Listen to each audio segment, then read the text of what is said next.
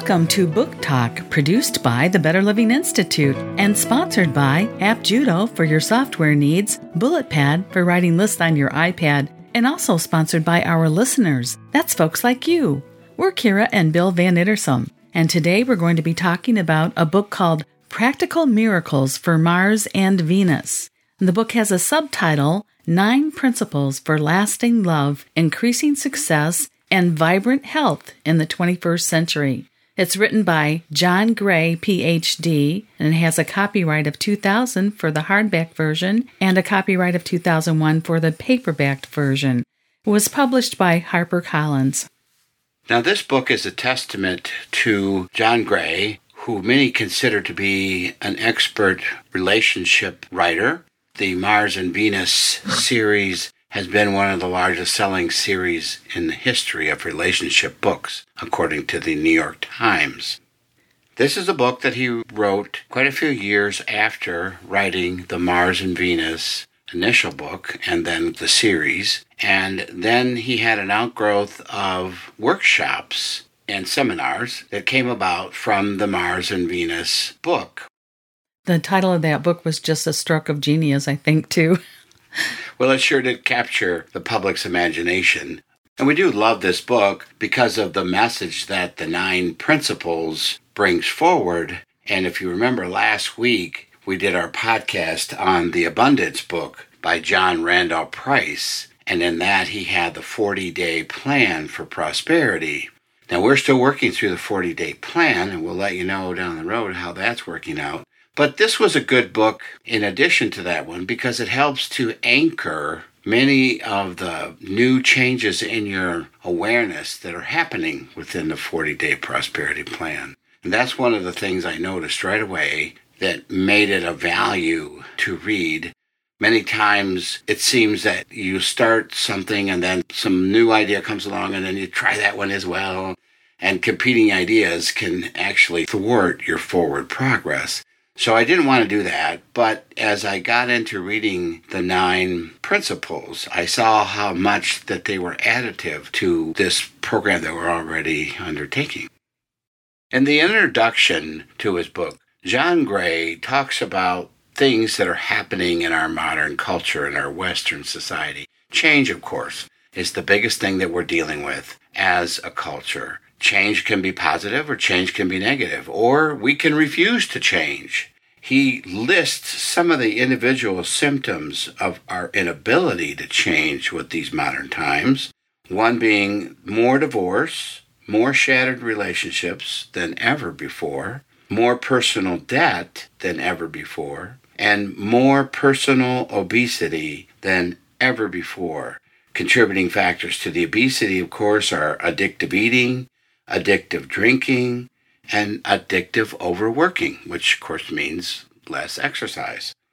Additional issues that would accompany obesity are allergies to food, air, and water, chronic physical pain, diabetes, heart disease, cancer, brain dysfunction, stroke, and even kidney disease.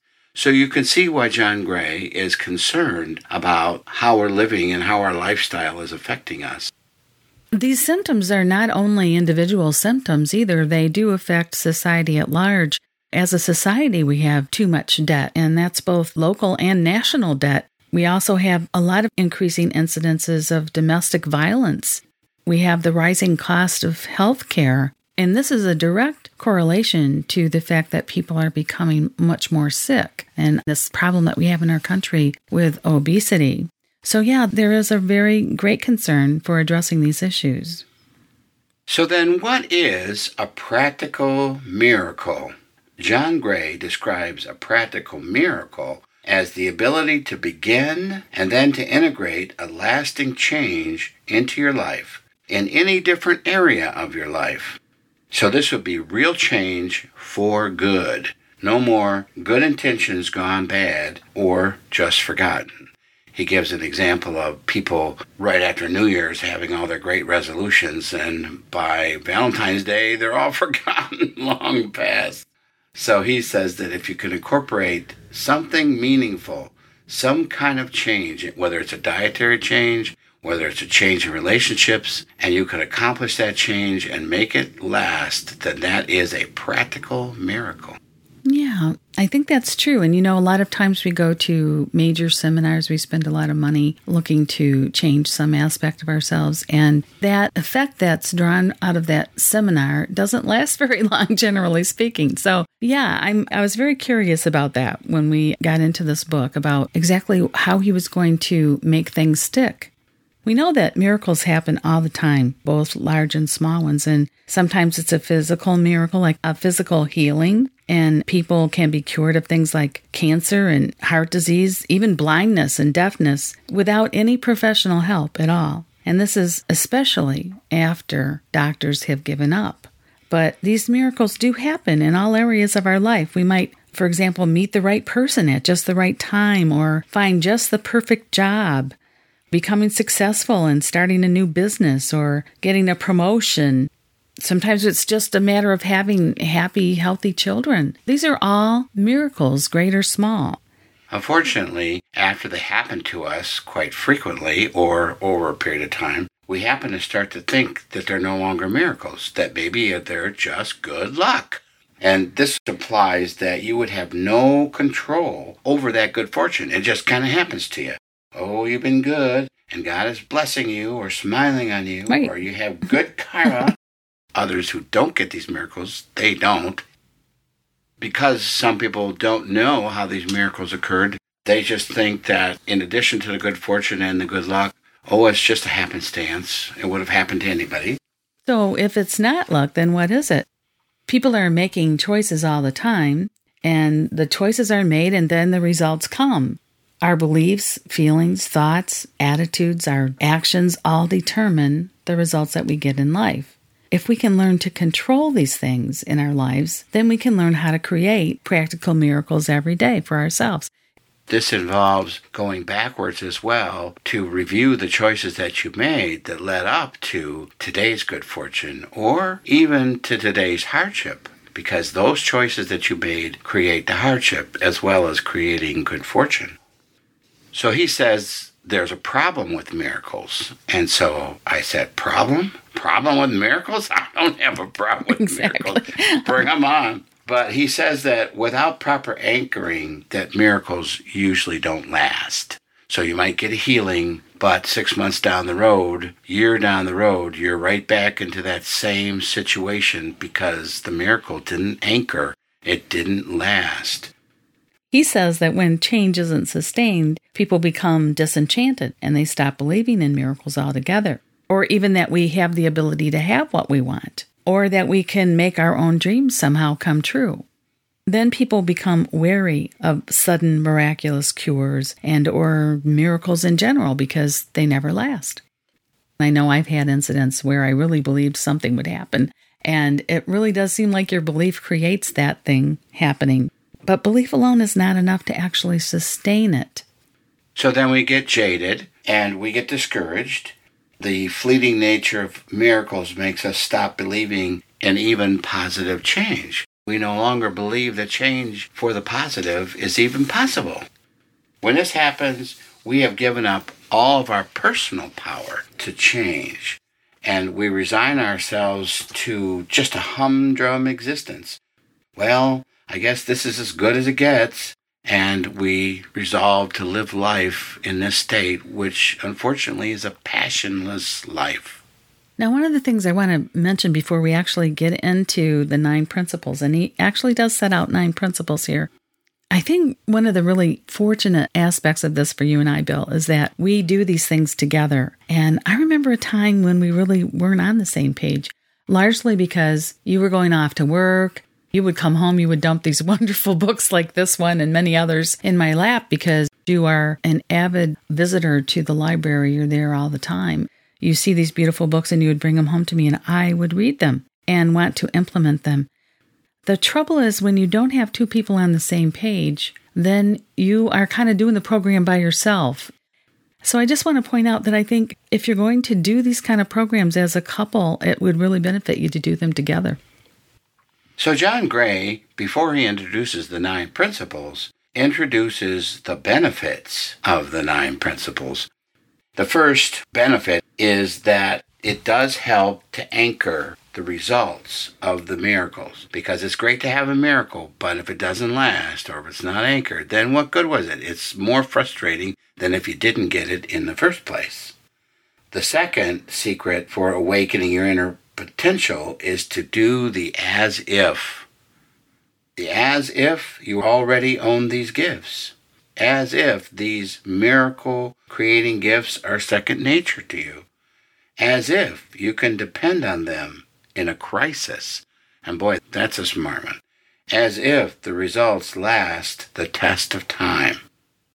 I think that the 9 principles help you to recognize and eliminate your old limiting beliefs. You start to develop new beliefs and new habits and new thinking patterns, and you get rid of all those that will stifle your success with creating miracles in your life. Yeah, that's really important, Kira. And that's one of the reasons why I peaked up when I actually read the 9 principles and thought, yeah, we need to do a podcast on this book, even following the Abundance book. So, kicking it off then, the 9 principles. Principle 1 is believe as if miracles are possible. Use your imagination and try to remember what it was like as a little child waiting for Christmas, and do that exercise about these miracles. He says that belief alone will give you a new hope again, and with hope, you can be motivated to make new resolutions. And with hope and trust, you can develop the will to follow them through. And this will help you replace procrastination with that magic word, action. And this is so true. We watch The Secret movie, and you see a lot of the people in there instilling new beliefs. The movie called The Secret. Exactly. It's not a secret movie. It's not a secret, but it is called The Secret. Yes. And so many people in there are using this principle, because those who are working on their relationship, they're listing all the things they're grateful for in their partner. And none of these things are present at the moment that they're writing them down, but they really want these things to be true. So they write them down as if they already are true, and then adopt the belief that they will in fact come true. And miraculously, over and over again, we see that that took place. Principle number 2 of the 9 principles is live as if you are free to do what you want. In America, you know, that we live in the land of the free and the home of the brave, but do most Americans feel that anymore? And do we really feel like we can do what we want? That's another attitude to adopt, that yes, in fact, you are free and you can do anything you want to do. If you have that feeling, I just know I can't cut loose, then you're not allowing yourself the luxury to feel your freedom. So use your imagination and feel what it's like to be free. Before you can imagine being free, you need to work on what it is that you want to imagine. And this is the part that often disrupts or derails people. They are so starved creatively anymore that they only create lukewarm images. And a lukewarm image will not help you to imagine being free. That's right. And grown-ups in particular have a really hard time with this. For children, it's a no-brainer. They just imagine all the time everything that they want, and quite frankly, get a lot of it too. But grown-ups, we get frustrated because, you know, we've tried and tried to make things happen, and maybe nothing did happen. So we just give up before we get started on this imagination. Kira and I met a little girl at the reading hour at Barnes & Noble Books the other day, and she was 3.5, I think it was. Our granddaughter just turned 4, and she was one of the engines on the Thomas the Train series. And I said, you mean she likes the engines? And her dad said, no, she's the engine today. Today, she's Percy, and she's going down the tracks, for those of you who know the Thomas the Train stories. And I said, okay, well, then I am another one of the engines. I can't remember right now which engine I called myself. But, yeah, she was interested in going down the track before the story hour started up last week. So she had no trouble doing her imagining and what she wanted to do and where she wanted to be. Yes, readily lives there. So that's why workshop leaders give you like $1 million sometimes in these workshops and say, here, you can spend this any way you want to. Imagine you have $1 million. What are you going to do? If you had $1 million today, what would you do with the rest of your life? This is an interesting question because most people go, well, I don't have $1 million. And You know, and they fight the experience, and they fight the ability to do the imagination even that way. But would you quit your job? So imagine that you won the lotto for $40 million, and you get half of it right now because you take it as a lump sum, and now you got $20 million. So would you quit your job, or would you stay working there? Would you have a new car next week? Would you buy a new house? And then when you got done with all those material sides of your life, what new things would you want to add so that you could be occupied, so that you could maybe give goodwill to other people, so maybe you could help take care of some of your relatives? Would you do any volunteer work? Would you work in a field that you haven't tried yet? Have you always wanted to be a painter? Would you try to be a painter? Have you always wanted to be a musician? Would you get those instruments out and really learn to play them this time and really learn what it's like to be in that creative field? What would you do? So write it down. $1 million would maybe free your time up quite a bit, so you could make a lot of great choices. You might even want to help others, but just for yourself alone, it's a great exercise to do. Jesus had a great quote in this area, and I'm sure that you've heard it before. It comes out of Matthew 18, 2-4, and Jesus said, "Truly, I tell you, unless you change and become like little children, you will never enter the kingdom of heaven." Now, this quote has been interpreted over and over and over the years, but Kira and my interpretation of this quote is, unless you shed your hardened and opinionated and limiting adult thinking and open yourself up and allow yourself the spontaneity and wonder and trust and acceptance of the childhood thinking model, you will not be successful with the miracle creation techniques that John Gray is wanting to teach you. And you will never end up creating your heaven on earth. And that's what we think Jesus meant by that quote. On the other hand, though, if you do what Jesus did suggest, you become like a child again, and you have that rich imagination, and you believe in it as a child does, then your old limited and inhibited and judgmental ideas will give way to liberating ideas, and you will essentially create freedom in your life.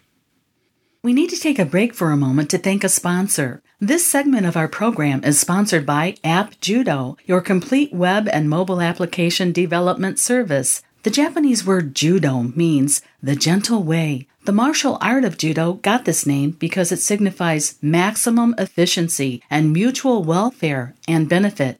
App Judo follows these same principles in all its software development projects, using the best technologies and computer science principles to serve clients' needs elegantly and intelligently. App Judo prides itself on building attractive and intuitive user interfaces that your customers will easily understand and love to use. Whether you want to design and build a new app or refactor and redesign an existing app, App Judo can help make your project a success. Visit App Judo today at www.appjudo.com.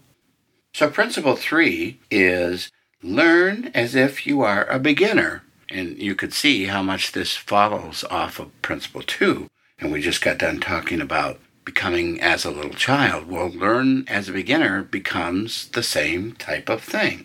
The practical miracles are then sustained by changes to your thinking, even as remotely as changes to your diet can do this, because you're changing the energy level in your body when you change your diet, the same as you're changing the energy level in your mind when you change your thinking. That's right. And you remember on our last podcast, when we were talking about Dr. Amen's book on healthy nutrition for the brain, we said brain health operates much the same as a computer. Garbage in equals garbage out. And it's the same way with any kind of energy. Garbage in, garbage out. Food energy works the same way.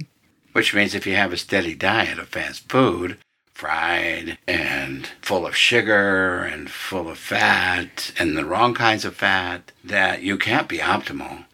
The same as if you fill your mind with very negative thoughts and very negative comments. What do you say to yourself when you're talking to yourself? What do you say when you're driving down the road? Are you yelling at the other drivers? Are you giving them the finger? Are you using your car as a weapon? What are you doing and how are you interacting? Positive, healthful, loving thoughts will create a very calm, great inner vibration. And harsh, negative thoughts will do exactly the opposite. really what it amounts to is that we want to feed our bodies with good natural food that's full of energy. All of the things that help us to become healthier just naturally. As we see the results of this natural health that starts coming about, we do have more energy then to do other things in our life and to expend in other ways. In chapter 13, John Gray does describe what he calls the natural energy diet, and we invite you to take a look at that when you get the book and see how you feel about it. He says that as you try different aspects of it, you will come to learn just how your body reacts to nutritious food used in a proper way. And I believe the same approach of creating energy can help you in any area of your life, because the more energy you free up with your positive thinking and your positive eating, the more positive energy then you can put into your relationships, whether it's a love relationship or any other relationship. You can also put positive energy into your career and into the financial aspects of your life, into the spiritual areas of your life, and even into, the fun and entertainment and the enjoyment and happiness aspects of your life. All of those things begin to peak and become more accessible to you in a positive way when you have the positive energy flow going on to begin with because of your positive thinking and the food that you're feeding yourself. You begin to see that all the parts of yourself become as new. It's almost as if you've been given a new body and a new life, and it's now your choice to do what you want to with it.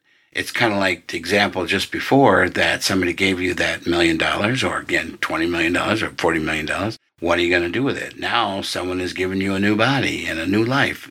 What are you going to do with it? It's yours to plan, and you can do it with a fresh plan and start off fresh. If nothing else, do it in your imagination so that you can feel what that would be like. Now, I'm beginning to see, and I hope that our audience is too, that this is why these changes become sustainable, because you've made choices that actually are now making a difference in your life. You're beginning to feel better. You feel better emotionally, and you feel better connected. You feel more balanced, and you have so much more energy in your life that what starts happening is that you just begin to sort of naturally start making the right choices. That's right. And it's so interesting to see it happen, to stand back and watch it. So as we just talked about making choices as if you had a new body and a new life, well, Principle 4 is now an extension of that, because he says in Principle 4, love as if for the first time. So let your love life, let your love feelings, let your whole inner understanding of love be as if for the very first time. Exactly. And one of the things that happens when you do that is that you begin to live in the now. If everything is for the first time, then you're approaching life as if you're in a state of wonder and excitement about what's coming next. Like when you're newly in love, right? This is the easiest, the best way to rekindle a love relationship if you're in one. Right. Begin to look at your love partner as this person. You don't know what kind of miracle they're going to perform next. They're just doing all these wonderful things, and you're noticing them and being so appreciative of them because you have this newfound attitude, which is you're living in the present, and you have this expectation of new energy entering your life. John Gray goes on to explain that relationship is actually plural, relationships. So what does he mean by that? Well, it's not just your love partner, but it's your relationship with your children, your parents, your brothers and sisters if you have them, with your coworkers, with your church members, and then extending out your relationships with your community, your neighborhood, and further extension community, and then relationships with all people all over the earth. Today, most of us can't even imagine having a relationship with all people on earth. But when you reach a certain spiritual understanding, you will have this overwhelming feeling of being connected with all souls on earth. It's very amazing. If you study a little bit about psychology, you discover that it really is true that any relationship that you undertake, whether it's a marriage relationship or partner relationship, we begin enacting all these different relationships from our past that have been wounded or hurt. the way to quickly escalate out of all that woundedness and that hurt feeling, I believe, is to approach everything with this newfound way of looking at things as if you're living in the now and your now is full of limitless possibilities. So you're instilling into your life this newness. It does make a big difference when you're looking at life as if you have the potential to change it and you have the potential to look at it differently, even when other people are still acting the same way. You can decide that you're not going to interpret their actions in the same way. One technique that John Gray gives us in this particular principle to help accomplish learning to love as if for the first time, and that tool or technique is to begin to communicate with a new ear. So that caught my attention. So most people, when you say the word communicate, they would think immediately in their mind about what they're going to say to you and what two people are saying to each other. They don't stop to think that half the conversation is listening, and that's the area that most of us neglect. We're so busy thinking about the next thing to say that we haven't quite listened to what that other person says. So if you will practice hearing, practice listening, half the battle of communicating will be accomplished. He also says, practice forgiveness. Many people aspire to forgive others, but sometimes you just don't know how you're going to do it. You see what has happened or what was done as being such a bad thing that you just can't overcome it. We're not saying you have to befriend another person or even condone their behavior, but if you can begin to look at their behavior from a different viewpoint with the intentions of actually forgiving it, then it's helping you because you're releasing all of those negative thoughts and feelings that you've perhaps held for many, many years, and you've been poisoning your mind and poisoning your body with all of this negative energy that is a result of those kinds of thoughts. If you can begin to look at this person, perhaps themselves as someone who's been poisoned or injured, you can begin to at least forgive them for what has happened. And who does the lack of forgiveness really affect, really hurt?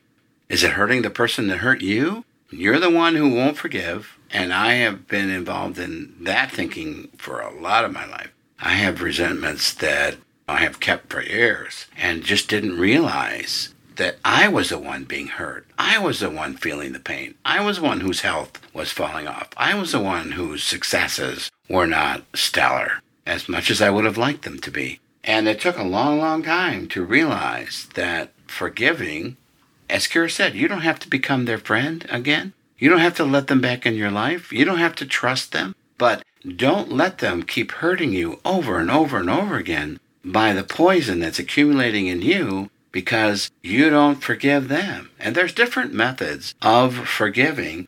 John Gray gives a few. We also have one coming up in our very next Healthy Tips podcast.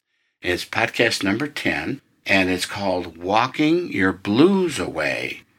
In this particular book, the author John Hartman presents a very interesting technique to help dislodge and help dissipate all this negative energy. So, in effect, you do learn forgiveness. You certainly learn to put that experience in a place in your mind that it has no more power to bother you. It has no more power to rile you up every time you think of it or imagine it or it comes up in your life for some strange reason. It will just be another experience that happened and it will be put in its place. You can find Healthy Tips podcasts at the iTunes podcast. Just look for Better Living Institute Healthy Tips podcast. Or you can find us on our website at www.betterlivinginstitute.com. And you can look for the Healthy Tips podcast page. This particular podcast, Practical Miracles for Mars and Venus, is in our Book Talk page. You can find it either place. Right. You can put people in their place. Forgive them. It will serve them right. Actually, who among us has not done something that we regret and something that we wish we could take back? I think most of us have done something like that. And we can say we're sorry, but the damage is sometimes done. Really, the only way we can be free is to practice forgiveness and to teach others to practice it as well. Principle number 5 is give as if you already have what you need. this is an interesting little twist to it because it's not saying act as if you have what you already need, but give as if you already have what you need. Which came first, the chicken or the egg? This is the age-old question. Do you need prosperity before you can properly give to others? Or do you need to give first before you can generate prosperity? Yeah, chicken or the egg for sure there. How can we get the feeling of giving from a sense of fullness without expectations or demands? How can we accomplish that? Well, sales guru Zig Ziglar said that you can have everything in life that you want if you will just help other people get what they want. And to help other people, this to me means the giving of yourself, of your creative talents, of your inner wellspring of love and life. That's what you're giving. So it doesn't necessarily mean give $1,000 to your charity and try to go broke in the process. It means that you start with what is truly yours, which is your talent and your gift of life and your gift of love. So it sounds like what you're saying is that to be successful giving this way, you have to give from your heart. You have to give what it is that you love to do and what it is that you love to be. There's really no other way to lasting happiness and fulfillment than by giving who you are and what you do best. So what we're also saying is you're going to have to loop back to principles 2 and 3 and do your homework. You're going to have to find out what it is you love to do. You're going to have to find out for your own self what it is you love to be. By the time most of us hit our mid-30s, and especially in our 40s or mid-40s, we have spent so much time in a career, and most of us in a career that we really don't like that much anymore, or, unfortunately, in careers that we hate. And we got there because they provided a certain amount of money, and now we need that money, and now we can't even imagine what it would be like to try to branch out somewhere else. First of all, we'd be starting at the bottom rung of the ladder. I remember Jim Carrey telling this story about his father, who was afraid to leave his sort of semi-successful job to go out and do what he wanted to do. He didn't do it, and therefore he did not ever reach success in his life.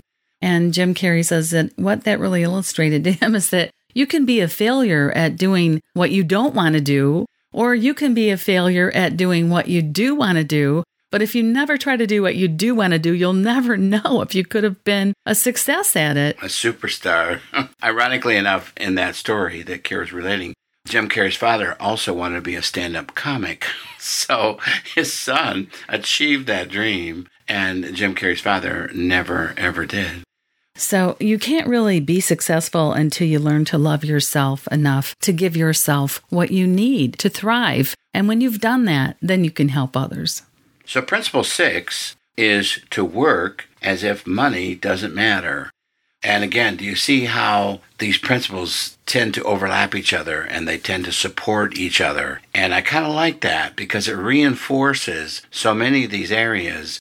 We get involved in one, but we see that we need further work, so he provides another principle to give us that additional work. And there's always work. There's always additional work. But it's the following your heart work. So exactly. It's really enriching and really expanding when you're able to do that. When you're following your heart, you have to take your emotions into consideration. You have to consult them. What are you feeling? If any of you are following Abraham Hicks or any of those writings, this is the parameter that is used to help you guide yourself through life, is paying attention to your emotions. And how does it feel? This is how you're going to know if you're going down the right road or not. Does it light you up? Is it full of soul energy? And does it touch the soul energy in others? Does it inspire others?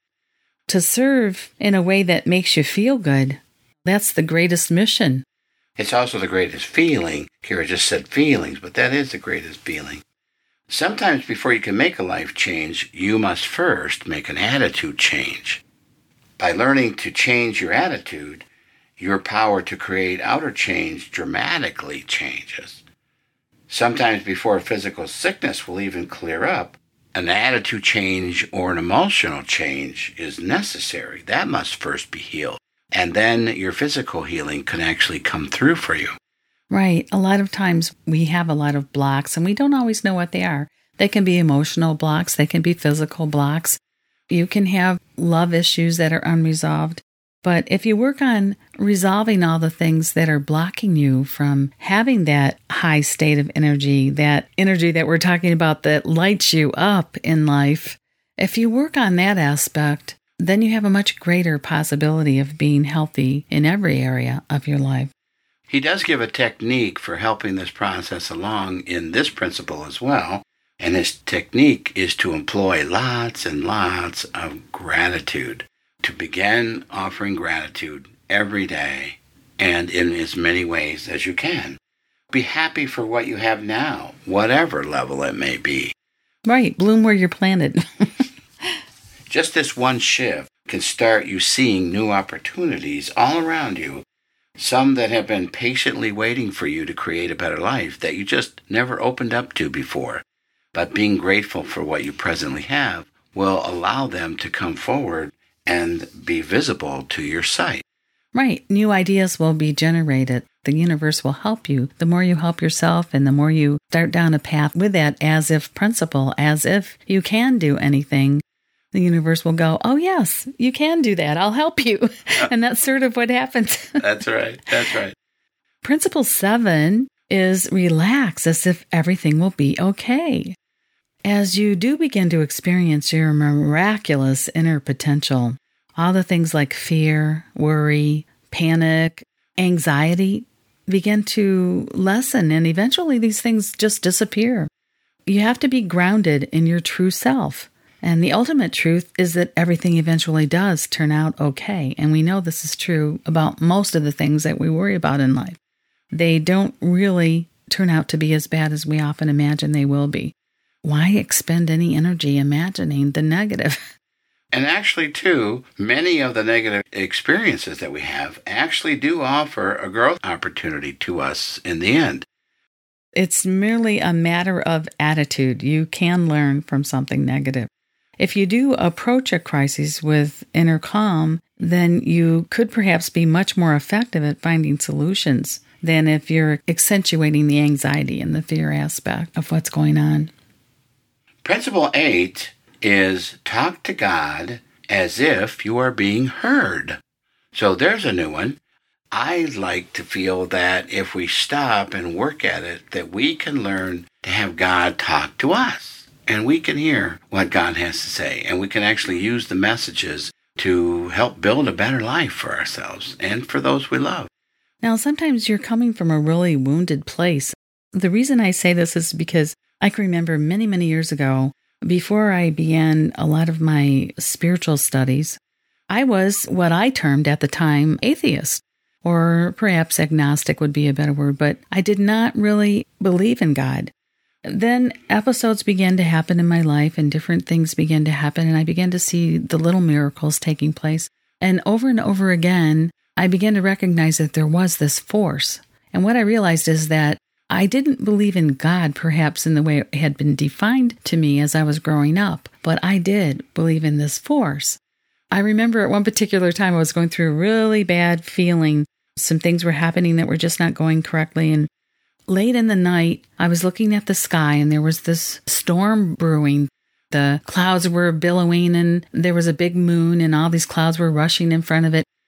What I said is, out of utter despair of not knowing how to pray or how to reach this force, I was really wanting help with my life. And I said, I don't know who you are or what you are, but I know you're there. Please help me. And I have to tell you that within a week, I was in touch with a person who was following a spiritual pathway that just seemed to dovetail with my life. And all of a sudden, I had this awakening and I just started moving in the right direction for myself. I really do believe that it's possible to, as Bill said, when you're going through really something that seems really negative, that this is sometimes what will catapult you into the positive experience.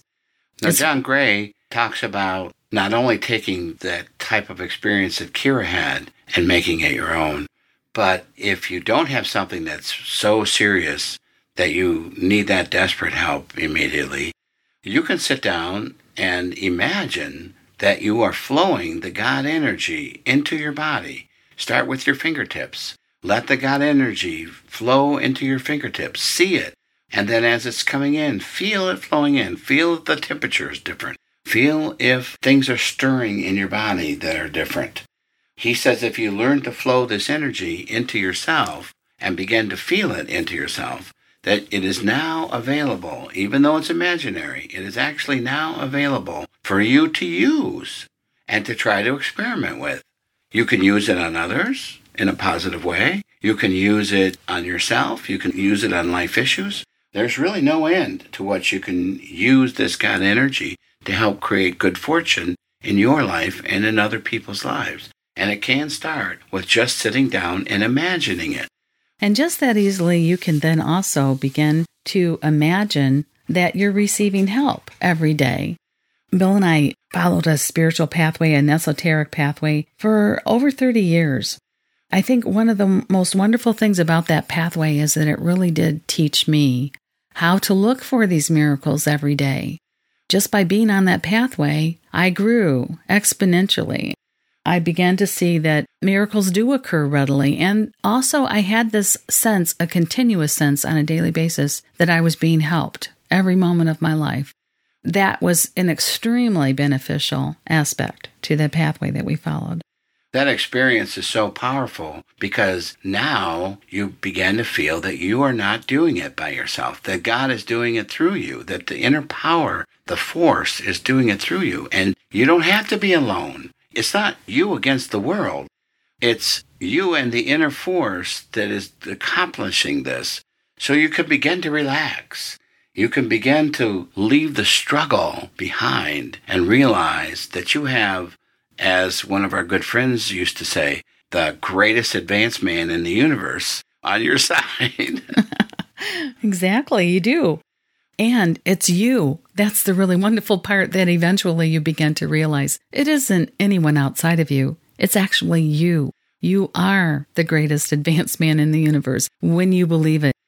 I think this is the beauty of any spiritual teaching, is that ultimately that is the realization that you will have, is that you are that powerful. Not only are you that powerful, every person is. And you begin to really respect that aspect of every other person. How much more connected can you become than that? You have this connection, and some people call it love. You can call it whatever you want to, but what it is that we all have a common source, and we're all functioning out of that. You begin to realize that you're not greater than another or lesser than another. You all have that same potential. Well, everybody's flowing the same force out of their own bodies, and it is their birthright as human beings to flow this force. It's interesting to note that Hu, H-U, Hu, is the ancient Sanskrit for God. So from the ancient Sanskrit language, which was one of the first languages in recorded history on this planet, as a human, we are actually a God man in their language. So that's our birthright right from the start. Yes, we are divinely inspired individuals. We're going to take a break here for a moment to thank a sponsor. This segment of our podcast is sponsored by BulletPad, the fun and intuitive app for writing outlines and organizing your thoughts on your iPad. With BulletPad, you can quickly create a hierarchical list of bullet points, giving structure to your great ideas. BulletPad is a great tool for writers and thinkers, featuring a simple but powerful toolbar above the keyboard to help you navigate your text with arrow keys and to change the indent of your bullet points. Use drag and drop to move your bullet points anywhere in the list. Use the zoom in feature to drill down on any section of your list, or use zoom out to get the big picture view. BulletPad is available now for free. Just go to the App Store on your iPad and search for BulletPad. Principle 9 says, feast as if you have whatever you want. More or less, it's saying eat more of the nutritional foods as much as you want and lose pounds and inches easily. It's a way of using reverse psychology. It's a game that you're playing with your conscious mind. So if you approach your new eating plan as if you're restricting yourself, I can't have this, I can't eat that, then you're going to rebel against all of those rules and regulations, and then you're going to sabotage your goals. But if you approach your eating plan as if every meal is a banquet, and you can choose any of the delicious entrees, but you allow your subconscious mind to help you suggest those things that are healthy and nutritious. You open up to a new way of eating. So you're not restricting yourself, you're allowing yourself to have a new experience with food. And this is a healthy choice game. When you're playing this game, which we might call the healthy choice game, initially you have to let your own good intentions be the deciding vote. So it's good to say that the subconscious will influence your conscious mind, but when you go to a banquet, your conscious mind is going to be drawn to the cake and the pie and the ice cream and some of the fat foods that you probably don't need to eat on a nutritional program that John Gray is describing. So your subconscious will be busy suggesting healthy choices, and your conscious will be busy in an old groove. So you kind of have to be as the overriding judge to make the final decision and help sway into the direction of healthy. Over time, the conscious mind will learn to go along because the conscious mind will learn to love and respect not only the choices that you're making, but also the way your body is starting to look, which will be losing weight in a very effortless way. So this is what he means by feast, as if you can have whatever you want. When you first read that, I'm thinking, oh yeah, cool. I can have all the fat that I want off the steak. I can have mashed potatoes with lots of butter, and I can have tasty treats, none of which are very healthy for me to have. But after time, and after I see what's happening in my body, I naturally want to gravitate towards what I might consider to be a very austere diet from, say, 2 or 3 or 4 or 5 years ago. I used to say, I live to eat. A friend of mine said, well, I eat to live. And I thought, no, what's wrong with you? You're not having very much fun. But I totally understand now. And as I look in the mirror, as I step on the scale, I'm really happy with the results. And so am I. So you're really just naturally gravitating toward new healthy habits, is what John Gray is trying to say. He uses the chicken or egg metaphor here, too. He says, do you exercise strenuously to lose weight, or do you lose weight because your dietary changes stimulate a natural desire to begin activities that are fun to do? Things like bike riding or swimming or just anything that you might like to do. These things just so happen to be physical things that will help you to lose weight as well. He also says that pushing an unhealthy, overweight body around to exercise sometimes is an additional strain, and it's not only unhealthy, it's also probably unnecessary. Once you lose the extra weight, you're going to want to create opportunities to exercise because it feels good and it keeps your body strong and vibrant. These are the things that you're going to want to choose, and it'll be a natural choice at that point. So those are the 9 principles, and I hope we conveyed why we think they're important in your life. None of these ideas may seem strikingly different to you. You may have seen a lot of them before, but putting them all into one program and exercising that program often makes a big difference. Just take a look at what we've done here and see if you might implement some of these things in your life. And Bill, I think that's our show for today. Bill and I want to thank you for being with us today. You can subscribe to our show by going to iTunes Podcast and just look for the Better Living Institute Book Talk podcast. Or you can also find us on the web at www.betterlivinginstitute.com. And there you'll find all of our podcasts, articles, and products. And if you enjoyed today's podcast, we hope that you'll also share it with your friends and family. Thanks again for being with us, and please join us again next week. For the Better Living Institute Book Talk podcast, this is Kira and Bill Van Ittersum. So long for now, everyone.